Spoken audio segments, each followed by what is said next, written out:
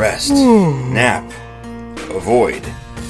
The following is a clip from a newspaper article from March 14th, 1909, entitled Lazy Man in Bed, 10 Years. The laziest man in the world lives in this village. His name is John Mumcra, and he has been in bed 10 years because he is unwilling to comply with the rules of the Jersey County Farm, which says that everyone living there shall rise at 5 a.m. Mumcra is not sick. He eats regularly and is in perfect health. I am ready to hold up my hand and swear that he has kept his word, said Superintendent Morning of the country farm. John has been in bed 10 years, and he says he will stay there the remainder of his life. He just lies there and looks at the ceiling or rolls over every once in a while and takes a nap. When he talks, it is all about how foolish a man he is to get up every morning when he knows he'll have to go back to bed again at night. The Bible speaks to every area of life. Believe it or not, yes, the Bible even speaks to this situation.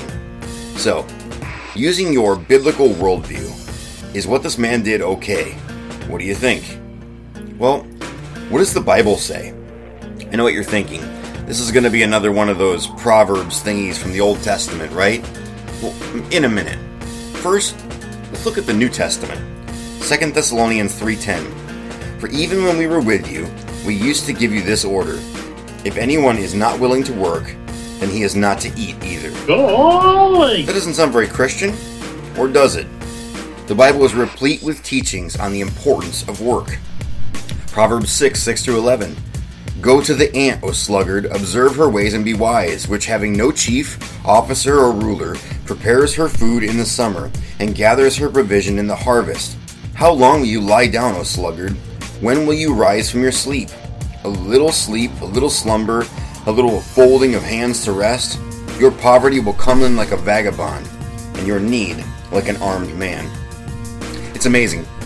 We live in a society where we want everything to be equal except the workload. Equal wages, but unequal investment. Fairness is a fallacy and is always unfair to someone else. Everyone cannot be brought up to the same economic class. Some must be brought down.